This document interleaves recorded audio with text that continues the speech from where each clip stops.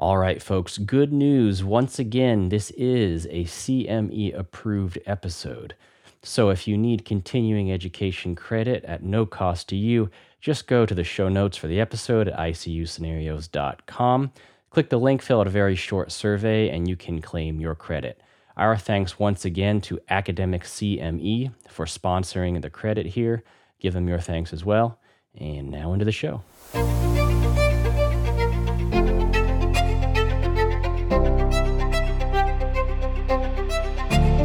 Hey everyone, I'm Brandon Odo. And I'm Brian Bowling. And this is Critical Care Scenarios, the podcast where we use clinical cases, narrative storytelling, and expert guests to unpack how critical care is practiced in the real world. All right. Hey everybody, welcome back to the podcast. Brian Bowling with you here today, and with me as always is my partner in crime, Brandon Odo. Hi Brian. Joining us today is another familiar voice. I almost said familiar face, but you haven't seen it. What any of us look like. A friend of the podcast, Casey Albin, neurointensivist extraordinaire from down in Atlanta, is going to come and join us again for more neurocritical care goodness. Brandon, I think you have a case for us. Is that right? I don't, so I hope you do. I think so. Okay, Casey. So you are covering the neuro ICU, and you hear about a patient who is 49 years old. He's a male. He has diabetes and hypertension. He's a smoker, kind of assorted risk factors, but nothing really interesting. But he was found down at home, meaning his family found him on the ground and they don't know what happened to him, but he was minimally responsive. Seemed like he had been incontinent of urine. They call an ambulance. They bring him to the ED where he's intubated for his mental status. He gets kind of the usual labs and things, and they're sort of uninteresting. He has just a trace leukocytosis. His white count's like 11.5. He's got a chemistry which is pretty normal looking. He's a lactate of like 3. They CT his head because of course they do, and it's just kind of unremarkable. And they bring him up to the ICU and they say, have fun, figure this out. He's intubated. So you go and see him. He's on no sedation so far, and at this point, they used a short-acting paralytic to intubate him, and it should have worn off. But when you examine him, all you really get is some brainstem reflexes. He kind of coughs and things, but that's about it. He does slightly withdraw all his extremities to pain, and he has like normal DTRs and tone and stuff, if that's your thing. But otherwise, he's just kind of unremarkable. He seems like a reasonably healthy-looking guy who's just not really doing anything. His vitals are also kind of unremarkable. Maybe he's having occasional kind of runs of some labile tachycardia. That's about it. So you got this guy in front of you. There's clearly something wrong with him. I mean, he's deeply encephalopathic, but you really don't know why. And on the kind of usual package of tests that most people get, nothing has really emerged to localize a problem. So what do you do with someone like this? What's your approach? What are your initial thoughts?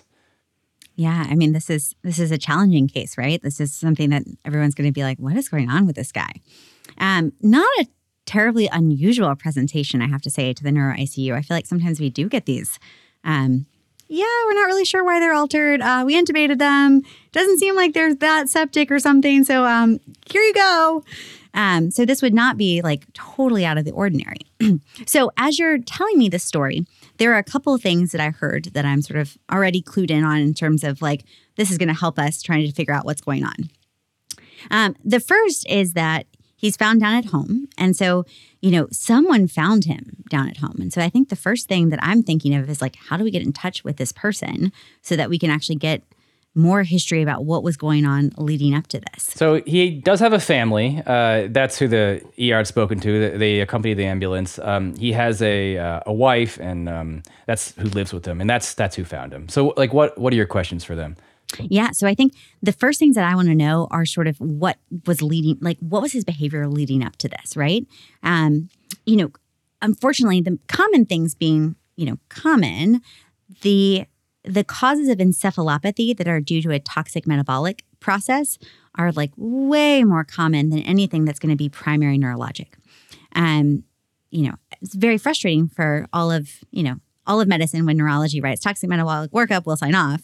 But that's That's the most common things. And so I really actually first want to know about toxic ingestions, right? Or anything that might have put him at risk for a toxidrome that we would not really screen for, right? Urine tox screens, serum tox screens, like really not that great for everything, especially when you think about things like maybe carbon monoxide poisoning.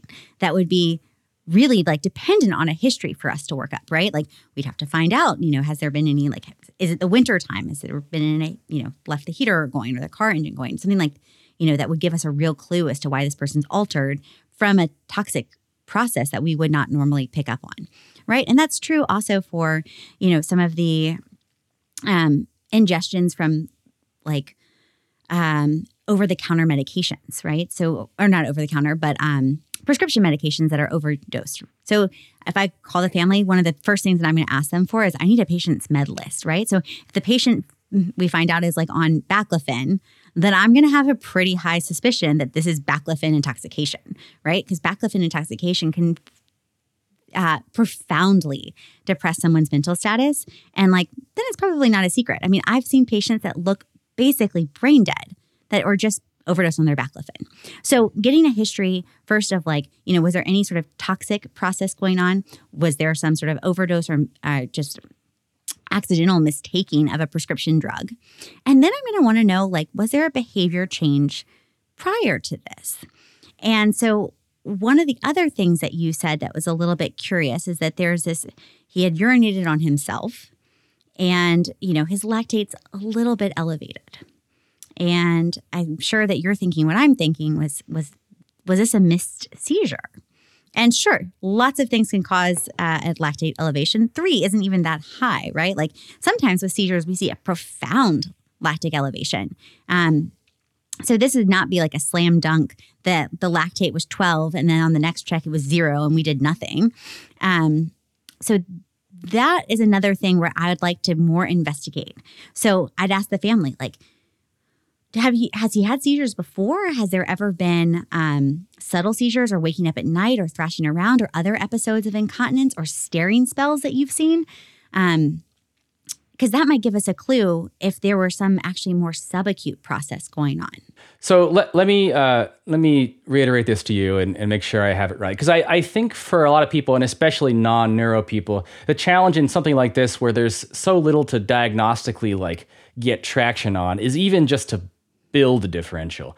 So the things that you are thinking of with something like this would include a seizure, which at this point I assume would mean he either had a seizure and is now postictal or is still seizing. But either way, that was the cause of the problem.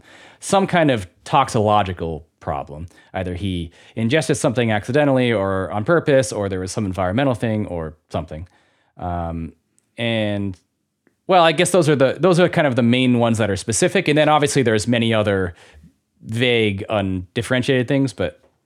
Right. Well, I think exactly what you're saying. Like I think of this, when I think of someone who's coming in with encephalopathy, I actually think of 3 broad categories, which is 1, the metabolic and systemic problems. So something like mixed edema coma, hypercarbia, uremia, things that we're going to mostly pick up on with just sort of the like run-of-the-mill shotgun screen that the ED sends. So toxic, the metabolic. Then I think about drugs. So intoxications, like we talked about, like things that are easy to screen for on a urine drug screen, and then those that are going to require us actually talking to the family and getting a real med list, or trying to come up with like, is there some other exposure that would put them, at risk of a certain toxic syndrome? And then I think of the third category as being primary neurologic, right?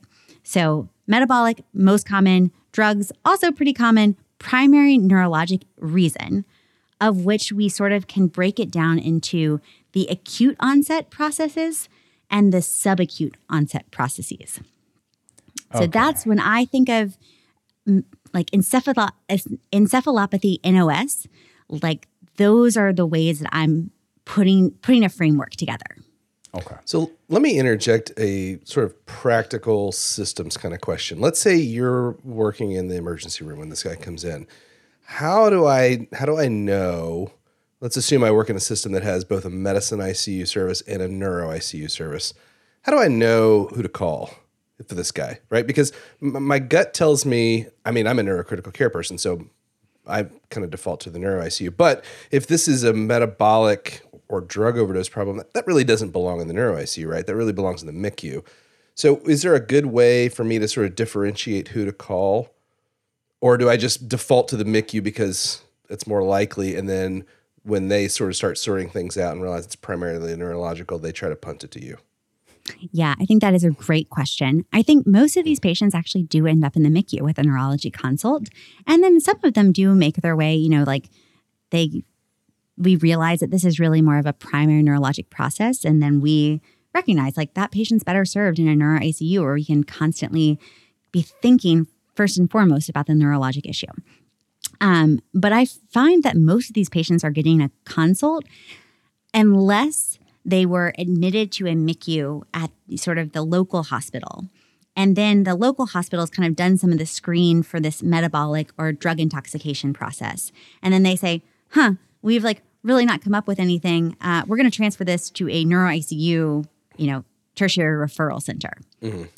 And I don't think that's wrong. I mean, I think most of the time, this is going to be a metabolic or toxic process. And so I think, from a trying to protect neuro ICU beds for the things that, have a true neurologic or neurosurgical intervention that we can offer, these patients are okay with a neuro consult for the part of the initial workup. And if they need to be transferred, that's okay. I think every hospital probably has a little bit of a different process there. What I will say, the seizure thing can go both ways, right? I think many, many MICUs are and should be comfortable managing status epilepticus or non-convulsive status epilepticus. But I think if you have a strong suspicion that that's really driving this patient's presentation, if seizure is number 1, 2, and 3, and this is not a known alcohol user who's having alcohol withdrawal seizures, or not someone who's known to have epilepsy and has a reason to be in non-convulsive status or status epilepticus, that might be a reason to kind of more sway you towards the neuro ICU for that dedicated seizure workup. So you speak with his family, and you do note that they had sent a routine urine drug tox screen, which was not positive for anything except benzos, which he received in the ER, let's say. But you talk to the family, and they say, I can't imagine that he took anything. He's a pretty normal guy. He eats normal stuff. He smokes, a few cigarettes a day, but it's just, over-the-counter cigarettes. I've never known him to do any other drugs for fun. Nobody around has been sick or feeling unwell. He drinks occasionally socially, but nothing weird as far as we know. The only thing, and they kind of start telling you that he's been a little weird lately. And what they mean is for the past, let's say, couple of weeks, he was kind of saying that he felt tired and just sort of malaise. He thought he was coming down with something, but nothing very specific. And they thought he was kind of acting a little off. They occasionally noticed him kind of talking to himself, or seemed almost like he was sort of seeing or hearing things. Nothing super overt, but that's kind of how it looked. He was getting more forgetful. He kind of forgot to do a few things that really should have been obvious to him. And it was all just kind of vague, but it was definitely seemed a little out of the ordinary. And then actually the morning of admission, he had called his daughter, left a voicemail, which was totally bizarre. She couldn't make any sense what he was talking about. And that's actually, she went to go check on him, and that's when they had found him at home. So he'd been kind of off was all they could really say about it, but they didn't really have much more to say. And, otherwise he'd been as healthy as any diabetic with hypertension can be. Sure. Yeah, I think that's actually really valuable history to get from the family, right? This is a little off, right?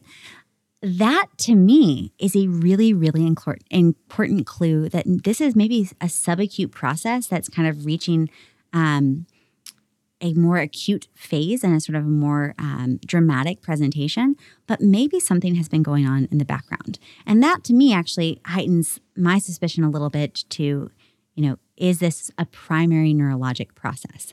And so when we think about primary neurologic process, I think of I break that down further into two groups, right? The first group is the acute onset primary neurologic problem. That's a stroke, that's a traumatic brain injury, that's some sort of either, acute seizures that we've witnessed, so like something that happened right then. When I think of a subacute primary neurologic issue, I'm thinking more about infectious or autoimmune or sort of neoplastic processes. And now you're saying that, well, he kind of has this like kind of weird, funny change in behavior. And that to me sort of raises a red flag of, is this either some sort of chronic indolent infection or do we have some autoimmune or neoplastic process? So it sounds like you're saying if it was an acute neurologic problem, it probably would be something a little more obvious. Like if he had a major head bleed or something they would have seen on a scan. And we've kind of ruled, for some kind of toxologic or other problem, also if it were super acute, it'd be a little more obvious. Maybe there's still room for a subacute exposure of some kind or infection or something. But there's kind of a bigger category of subacute neurologic things that we've opened up as well. The one thing I will say, that's a big soapbox of mine, is if you have like unexplained loss of consciousness, like this person did, I think it is crucially important that the ED and whoever is consulting in the ED get a CTA, head and neck, including the basilar artery. So one of the pearls I'll leave people with is like this acute, what we didn't know at the time about this background family history. All we knew is the guy rolled in and he was like basically comatose. Those patients, the vascular thing that's not going to be obvious because you're not going to see it unless you look for it is a basilar thrombosis. So little pearl there, like if this guy rolls into the ED, like ask yourself like 1, 2, and 3 times, like, am I missing a basilar thrombosis? Okay, because that of course could be treated by thrombolytics, thrombectomies, whatever. Yeah, thrombectomy, like we move that patient. Yeah, exactly. So that's like a can't miss that could be easily missed in this scenario that you really want to find. Would you want a CTA in someone like this? Yes. It's yes, 4 hours 100%. since. Okay. Oh, yeah. Because like even if we can't intervene anymore, like I can then at least tell the family like, oh, this person's had a massive brainstem stroke. Like, we should know that. Okay. All right. So you're kind of getting some sense for the timeline, which sounds like it's helpful. But now what? You still have to kind of pursue this a little further. Now comes the holy trinity of the neuro workup, which is that they need an MRI, an LP, and EEG. Okay. In what order? This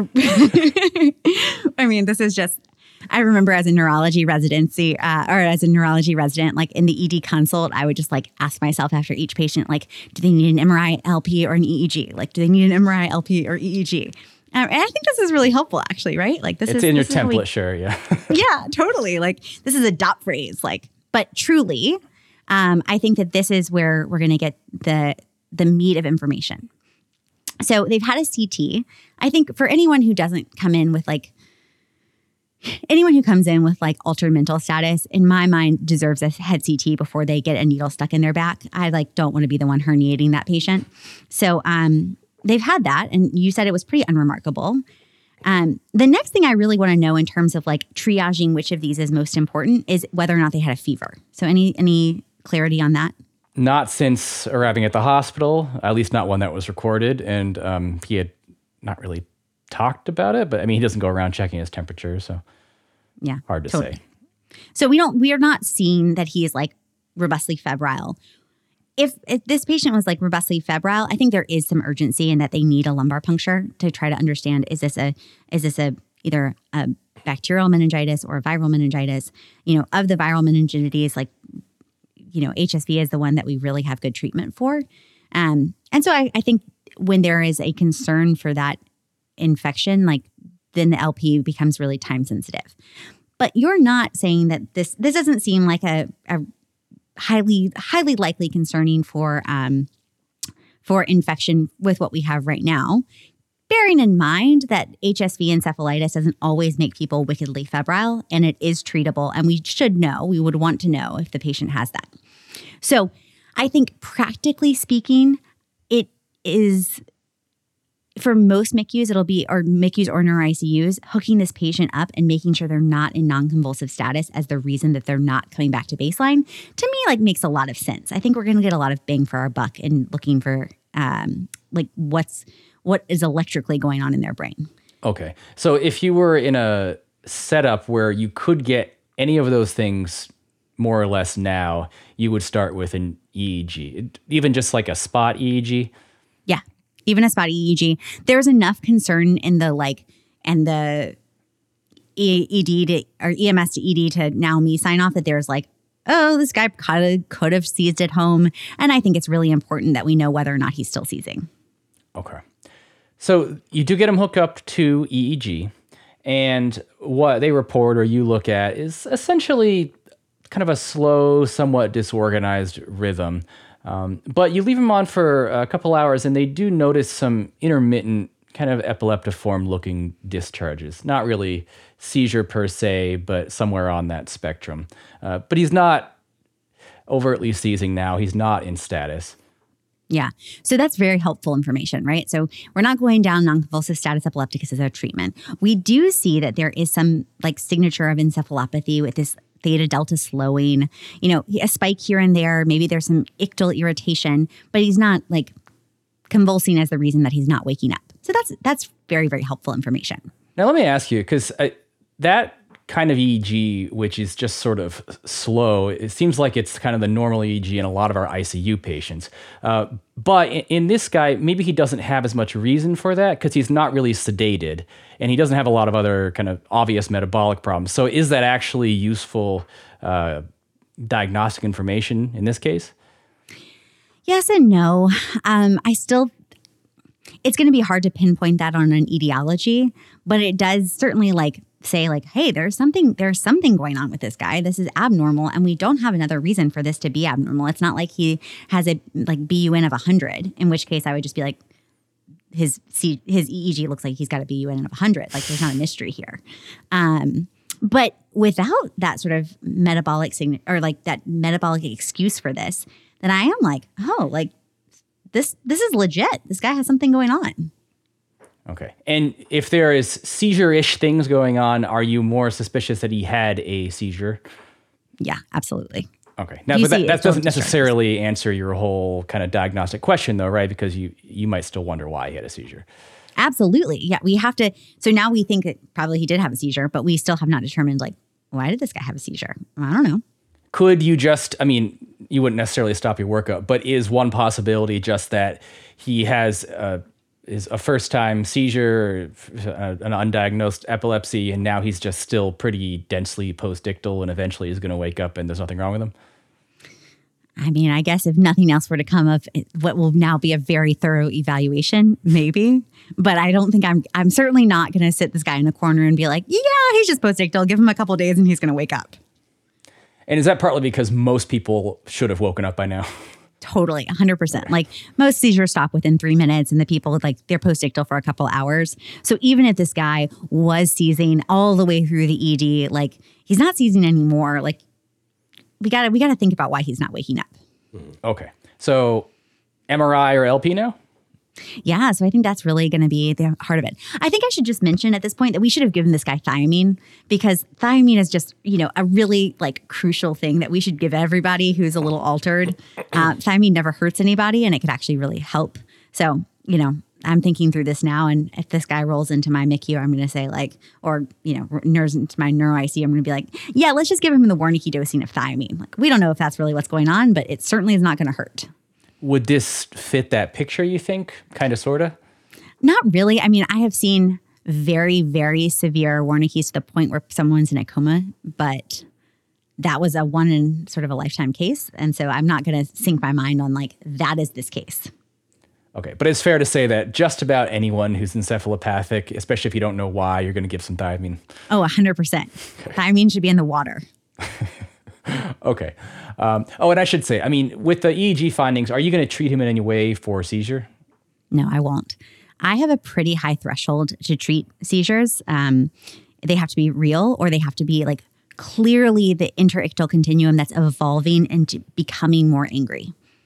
Otherwise, I think we're just seeing encephalopathy. It doesn't matter if you're going to leave him on EEG, so you'll obviously know, versus maybe you're in a setup where you can't do like continuous or frequent EEGs. Yeah, that's so hard. I really feel for centers like that, and there are many of them.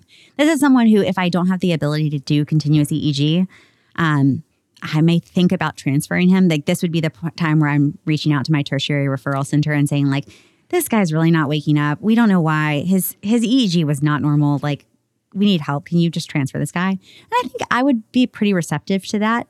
I think that that's a reason that this person would need further and more intensive eval. If that weren't an option, I would still kind of get daily routine EEGs. But you don't think there's benefit of putting someone on just a dose of levetiracetam or something like that? I usually don't. Yeah, I don't like, unless the family calls back and they said, "Oh my gosh, we have a camera at home and we saw him seize." Because otherwise we don't know when he was last well. And he may have urinated on himself just because he was down for a while. So I think I'd want a little bit more certainty of that diagnosis. And I'm lucky enough that we have continuous EEG. So I'm going to watch. And if he does have a seizure, like, great, I'll just treat it. Is your reluctance to kind of toss around antiepileptics because of the harms of the drugs, or because it's going to confuse the diagnostic picture, or just because he's going to end up stuck on it for like forever, or what? Because some people would say, hey, what's the harm? Yeah. Yeah, That's totally. I think, and then there are some people, I think a lot of people would actually treat this guy. I tend to believe that when we start these anti-epileptic drugs, people continue them indefinitely. Like, this is not going to be something that is like really like the clinical reasoning is often not well described to the providers that rotate on taking through this like care of this patient. And that levetiracetam is going to be left on indefinitely. And I don't think that these are harmless drugs. I mean, these confuse people, they make them irritated. And then like 6 months later, he's still on levetiracetam and he never had a seizure. Like, he just had some urine on him when they found him. That just feels like irresponsible to me. But that said, I am at a center that does have continuous EEG, so I'm watching him very closely. And if he does seize, like, great. Now we know that he seized, and we responded to it and we treated it.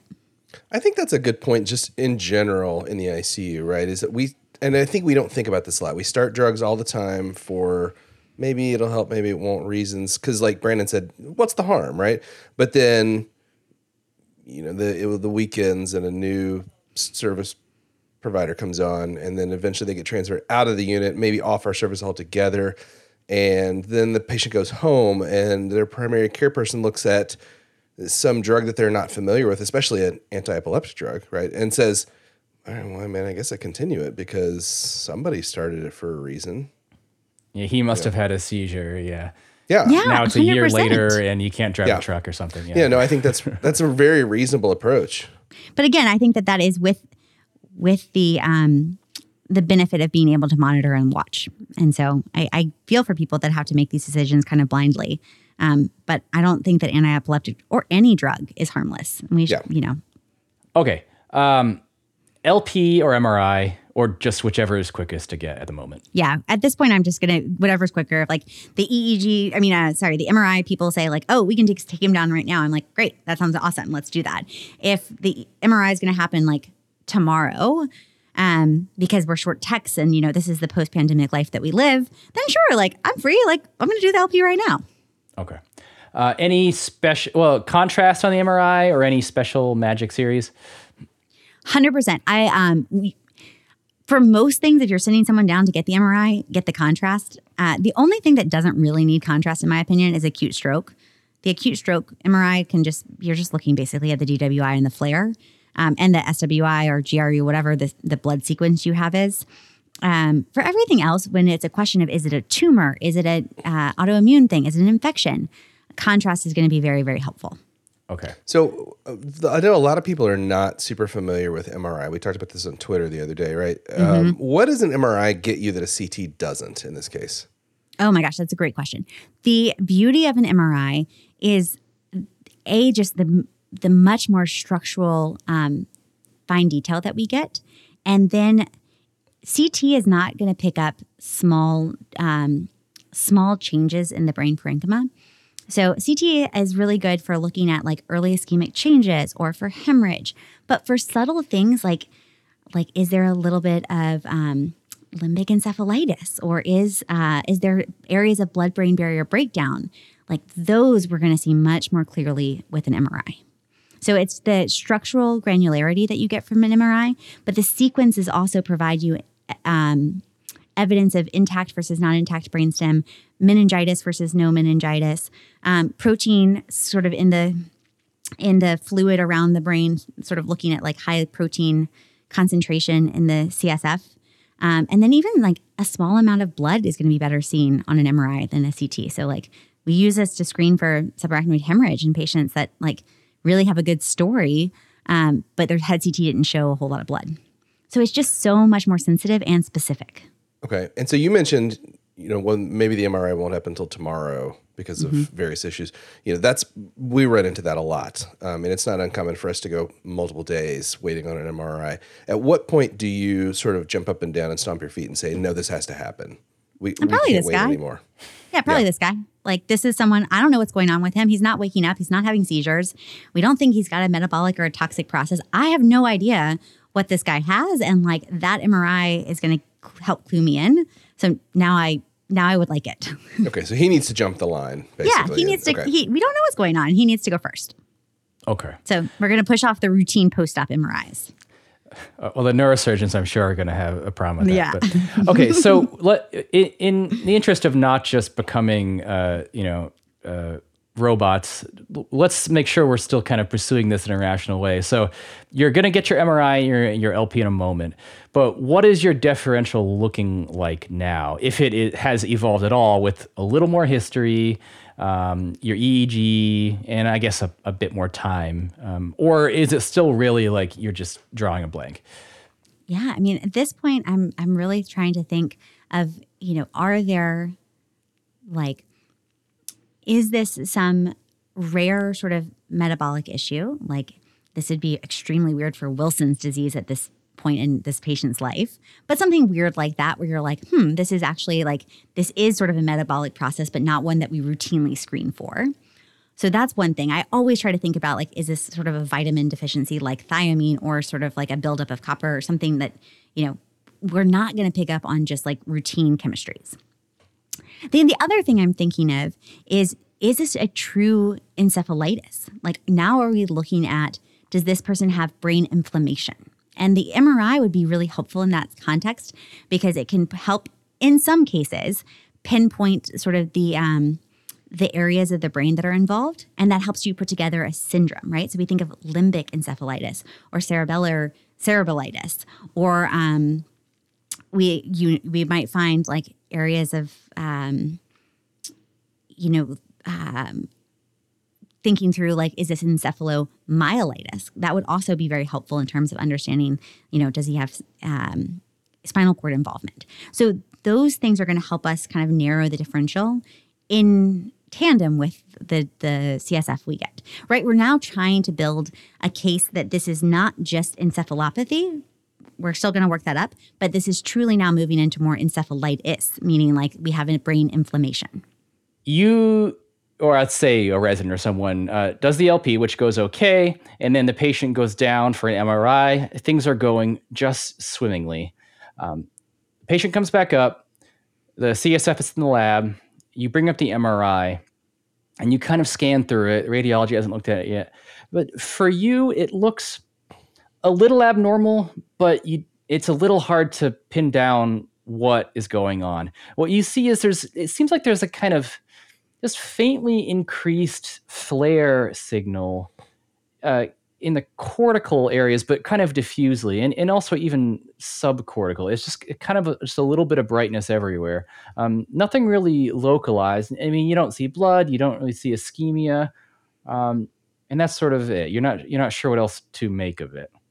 Yeah. So perhaps like with this, sometimes we see cortical ribboning usually on DWI, but it can also still have a flare signal from seizures. So sometimes that cortical ribboning can can actually just be due to seizures. The other thing, this is again looking not just at FLAIR, but at diffusion-weighted imaging, that cortical ribboning can also raise your concern for Creutzfeldt-Jakob's disease. And so here's a guy who was not acting normally, now has some like cortical changes.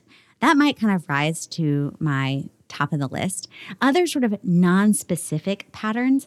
I mean, again, I think that we need to exonerate HSV because now we're into sort of the like, we want to be able to treat something. And if it's an infection, like that is something that's worthwhile to treat. That tends to cause more limbic and sort of medial temporal lobe involvement. It also usually causes like it is destructive. And so there's bleeding in those temporal lobes. We're not really seeing that, but I think I'm still going to exclude that. And then we're also thinking kind of through the paraneoplastic autoimmune encephalitides, which sometimes have a very like clear,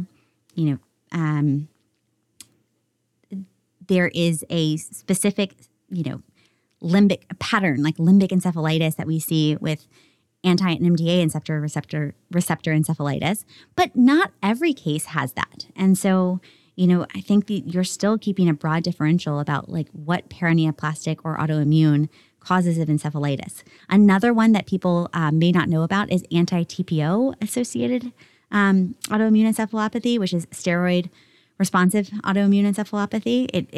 It tends to track with people who have anti-TPO antibodies, so sort of thyroid antibodies. So that's another one that's tends to present in older patients. That one's still at the top of my differential in terms of thinking of this guy. But I still like, if it's a non-specific pattern, I have a pretty broad differential still at this point. Okay. So it sounds like you're saying with this MRI, there are certain findings that would have been really classic and specific for certain diagnoses. And also if it were like a really normal MRI, those would have been helpful. But with this, you're kind of like, seems like there's something going on, but it's so in the middle of various typical things, but also maybe somewhat atypical presentations of a number of other things that you don't have a lot more to go on. Totally. I mean, I think the one thing I would say that's a little bit different is even a normal brain MRI can still be an autoimmune or paraneoplastic process. The classic example of this, we love for limbic encephalitis to look like anti-NMDA receptor encephalitis. Lots of anti-NMDA patients have stone cold normal MRIs. And then we're really reliant on the history and sort of the stereotyped progression through an illness to make that diagnosis. If you look at higher sort of advanced neuroimaging, like looking at PET scans, you will then find that there is actually abnormal metabolism within the medial temporal lobes. But all of that to say is that it is sometimes very hard for us to make a diagnosis of encephalitis because the CSF can actually be not all that abnormal and the MRI might not actually be all that abnormal. And so that's why we have to have such a like heightened level of suspicion and sometimes just send the $1 million workup. Okay. And then your CSF, I should have asked you, do you just want kind of the usual CSF labs? Are there any particular things you want to order? And I should say you do this before the MRI, if that makes a difference. Sure, yeah. So if I'm doing this before the MRI, this story is kind of convincing enough at this point that I'm pretty sure that I'm going to send that autoimmune encephalopathy panel, which is run by the Mayo Clinic, or AREP does it as well. But that's a panel looking for sort of known antigens or antibodies to CSF or CNS antigens. So that's a very broad panel. It's expensive. I wouldn't send it willy-nilly on everybody. But this guy, we had already done some of the like basic screening workup, and I don't really have a great reason for why he is profoundly altered. So I would probably consider sending that. Occasionally, what I'll do is if I'm like sort of on the fence about whether or not this person really deserves that kind of $1 million workup, is I'll send the routine studies, including HSV. I pretty much always include HSV. Get those first results back. And if they're stone cold normal, then maybe I'm like pretty reassured and I'm not going to go crazy yet. But I always, always, always save extra CSF. Do you draw a whole lot of it in a case like this in the Oh, expectation? 100%. If I'm putting in a needle in somebody's back at this point, I want to get at least 30 cc's. Okay. Not like a wimpy 5. Okay. So in this particular case, what you find is a somewhat elevated protein in the CSF, and there is a presence of some white cells, but at least initially it looks to be sterile. I mean, we'll see if it grows anything in a few days. And they send off your HSV and your magic panels to the Midwest, and you have your MRI, of course. Now what? And I'm expecting a lot of these send-out tests you're not going to get back for a while. Yeah, this is the hard part, right? So I think a lot depends on kind of your gestalt for this situation. A lot of times we don't have a full workup back. And so for me, if the MRI is a little bit abnormal in a way that I don't really understand, and there is clearly evidence of some inflammation within the CSF, you said his protein was high. Just as a pearl, I use high being like higher than the patient's ages. So older patients are going to have a higher protein in their CSF than a younger patient. So my like rule of thumb is that a protein is high in the LP if it's higher than their age, right? So young people have lower protein, older people have higher. So, but let's say his is for real high, like it comes back and it's like, 150 or something. And you're like, that's for real. So now I have like more convincing evidence that this is an inflammation. This is inflammation in the brain as an explanation for why the patient has this abnormal EEG finding. We're putting together this picture that this is more than just encephalopathy. There is actual inflammation. The question is then, is this an inflammatory process that needs antibiotics? It does not sound like it. The HSV we said is negative, and we haven't found any other convincing reasons to believe that this guy has an infection. Or is it sort of one of these neuroinflammatory disorders, by which I mean autoimmune or paraneoplastic or parainfectious, in which case it is going to respond to neuromodulation, which is either steroids, Plex, or IVIG. You mentioned also Creutzfeldt-Jakob. Are you sending like prion tests? I think that depends on like how convincing. So the finding for that is this cortical ribboning and these hockey sticks in the like bright little hockey sticks looking things in the basal ganglia. If I were to find that, then yes, I'm 100% going to send the RT quick. And that's going to take some time to come back. But I'm going to be like really suspicious of that. Okay. Otherwise, no. Probably not. I mean, I don't. It kind of depends on if I went back and asked the family, like, has he had abnormal movements? Does he startle easily? Then if they said, oh, yeah, he really has, then yeah, let's send it. Would you want to see some sort of risk factor for that? Or, hey, no, it's sporadic. It could happen to anyone. Yeah. Sporadic. It's really just terrible luck. Okay. There are some familial cases of it, but for the most part, it's sporadic. Okay. So it sounds like what's kind of leading your differential at this point is some sort of inflammatory CNS problem, some kind of an encephalitis, although you don't necessarily know what. So is this a point maybe where you can start thinking not open-ended in terms of what could be going on, but think in terms of what treatments we have available? So You said maybe antibiotics, not so well. Would you have had this patient on antibiotics already, realistically? Realistically, I probably would have had them on acyclovir. People with bacterial meningitis tends to cause like a really malignant picture. Do I think it's wrong if the ED put them on that? No. Am I going to continue them? Probably not. But like I tend to do the LP pretty quickly. So like I'm going to answer that question within a couple hours. So is it fine to me if they got started on Empiric, Vanc, Ceftriaxone? He's an older guy, so ampicillin. I can't remember exactly how old he is, but he might be at the range for listeria coverage. I'm fine with that. The one that I would be likely to keep going is the acyclovir. Until you got an HSV back. Yes. Okay. And then if it was a really convincing picture, I would send another one. And you'd probably stop the other antibiotics if they were on when you got your initial CSF, which just didn't look impressive. 100%. Okay. All right. So what else? You're talking about immunomodulation. So what are your kind of tools that you're starting to play with here? Yeah. So this guy's pretty severe off, right? Like he is basically in a coma at this point, right? We're still not waking him up.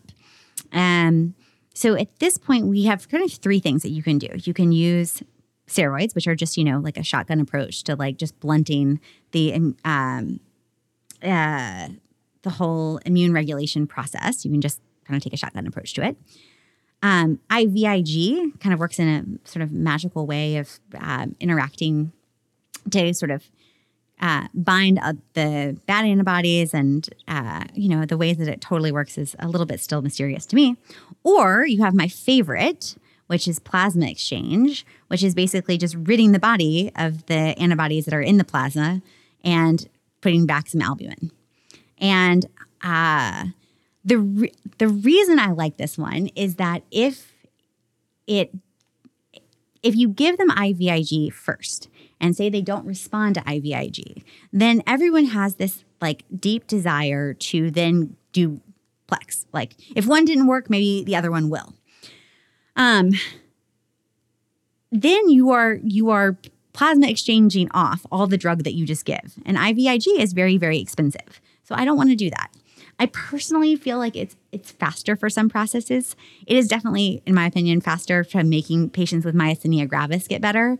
And so I'm just biased now, and I think I just prefer using plasma exchange. But these are all sort of the induction drugs. There are certainly some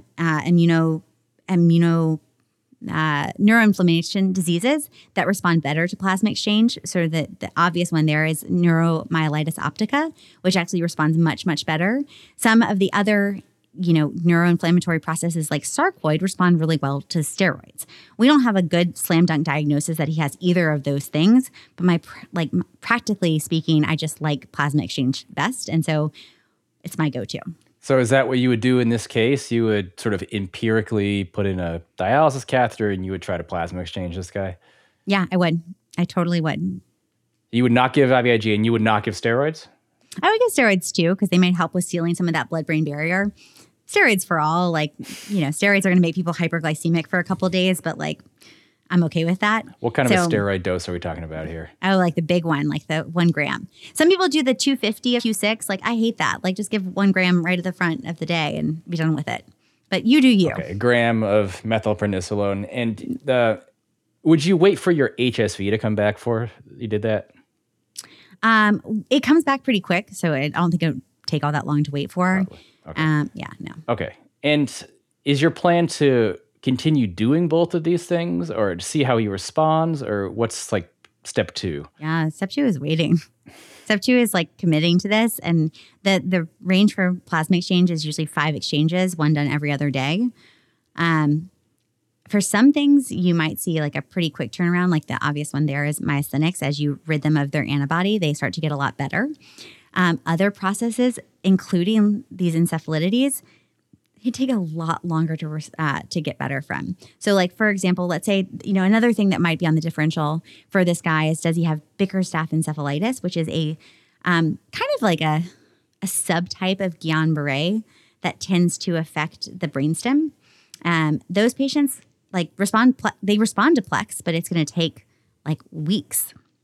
And so I think now we're sort of in this, we're going to treat this inflammatory process with steroids and with plasma exchange, and we're going to support them through their acute hospitalization.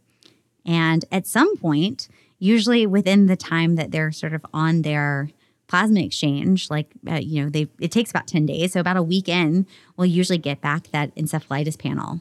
And either that's going to tell us, that we were on the right track, or we're going to have to keep scratching our heads.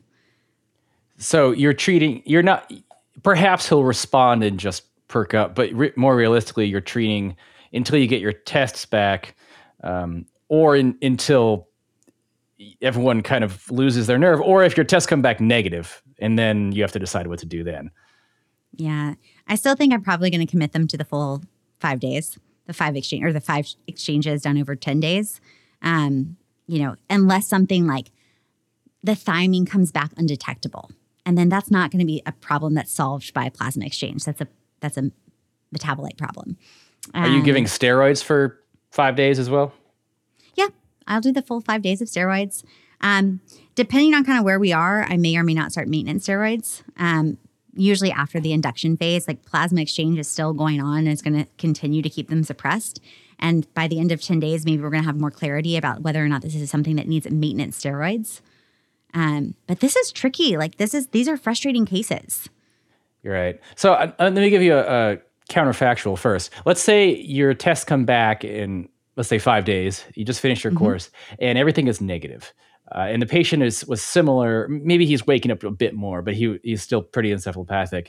I mean, do you have any idea where you would go with that then, or you just kind of play it by ear?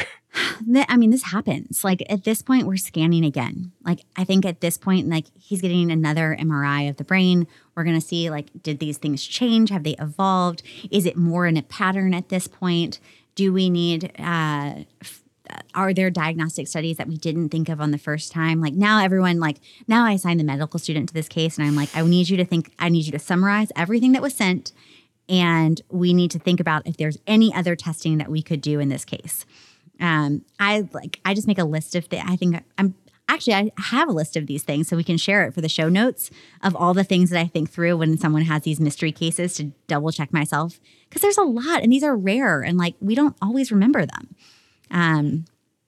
Okay. I'll run that list again to make sure that we're not missing something. Okay. All right. Well, in this case, you're fortunate because you get your tests back from the moon in 5 days, and it's actually positive for NMDA receptor antibody.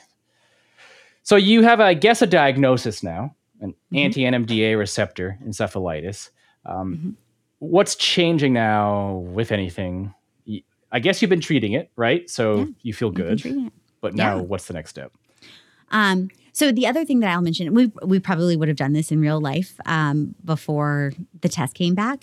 But for any of these where there's a question of, is it a paraneoplastic syndrome, we do a really thorough cancer evaluation. So that's a CT, chest, abdomen, pelvis. If it's a guy, we'll do a testicular ultrasound. If it's a woman, and if it were a concerning like phenotype for anti-NMDA, we'll do either an MRI pelvis or a vaginal ultrasound to look for an ovarian teratoma. I've convinced people in our department that we need to get the PET scan of a body PET scan to look for, is there some sort of malignancy or other inflammatory thing that we can go after and biopsy? So let me back up and say we probably would have been doing that while we're treating them. We're going to try to get more data. So pan-CT plus ultrasounds of whatever gonads they have. The CT alone does not rule out some little tumor or something. PET scan, if the people want to work with you, they don't get very well reimbursed for the inpatient PET scans. So I don't know that there's a lot of incentive to do that. But sometimes you'll find someone who's academically interested in doing it. So, it helps. All right. So you did get a scan and no one really saw anything on that. So now you have your labs back. What's next? Yeah. So I think the classic anti-NMDA is a younger patient. I mean, when we think about the stereotype for this disease, it's going to be a young woman. The classic presentation is that they're a little paranoid. That paranoia progresses to sort of catatonia, and then that progresses to movement disorders. And I think you had mentioned at some point that they become hemodynamically unstable. Like our guy had a little tachycardia. They get these sort of storming episodes.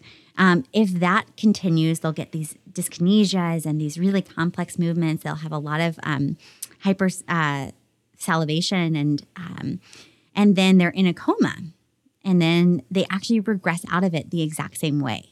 So as they get better, they go back from the coma to these complex movements to this sort of catatonic state to then this paranoid state, and then they're better.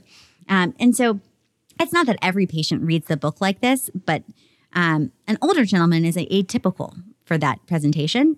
Not impossible at all, but just sort of atypical. If we've done a malignancy scan, we're going to tell the family that we want them to keep getting malignancy scans for the next 6 months, just to make sure that this was not the first presentation of their cancer. This is kind of an older gentleman with some cancer risk factors like smoking. So we certainly want to make sure that this is not the first sign of his malignancy. And then they just need continual immunosuppression. Usually this is a monophasic illness, so it doesn't come back. But this can be a really difficult to manage case. So then we have to think about, well, what's our long-term immunosuppression? So we don't want to keep them on steroids forever. What are we going to do to immunosuppress them for the long term? Our practice here is Rituxan.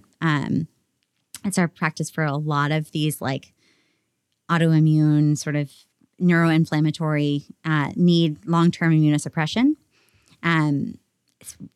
At least for us, it's easy to get that in the hospital. And so we would do the first dose in the hospital as soon as that's confirmed. Like once we have that antibody diagnosis, we're giving them the Rituxan. And then 2 weeks later, we give another dose to complete that loading dose of immunosuppression, which then hopefully achieves B cell suppression for 6 months. And then it's really supportive. These patients can take a really long time to wake up. So, like, how long? I mean, this guy is in your ICU on the vent and stuff. Like, when is he going to start perking up here? Given that he's been treated, obviously, it may be a different answer if you had not treated it.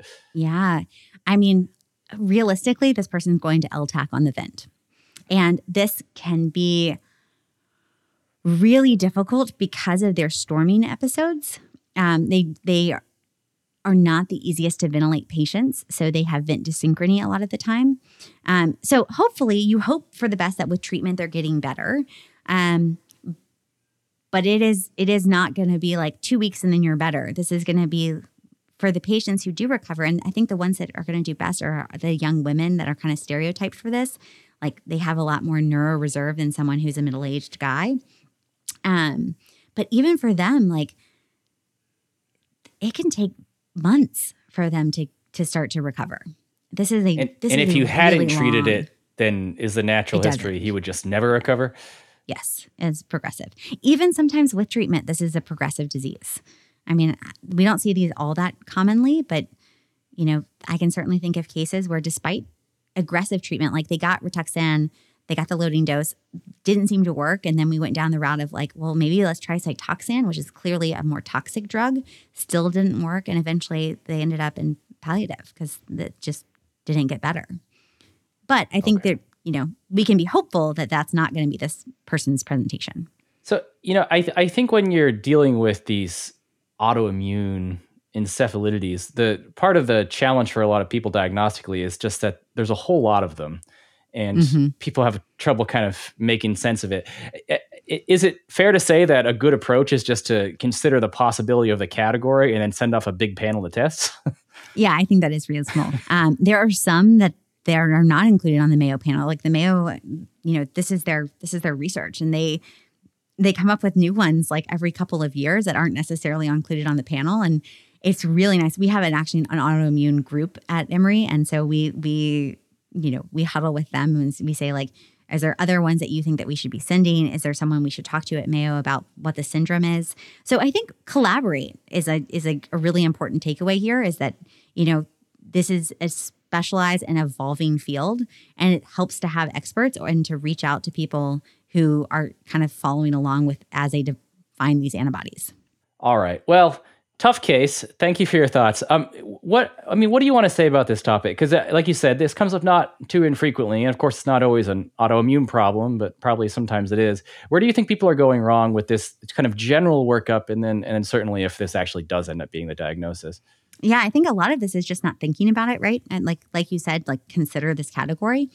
I think it's really helpful to have a framework that, you know, like, is this metabolic? Is this toxic? Is this an autoimmune or primary neurologic issue? And just going down, you know, have a framework, have a list, and just ask yourself, is it this? Is it this? Does it make sense to send this?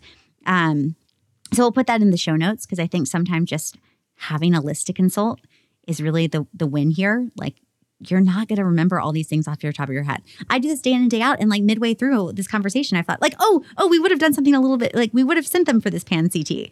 You know, we don't do this every day. And so I think you actually really need a framework for how to approach these patients and do so systematically.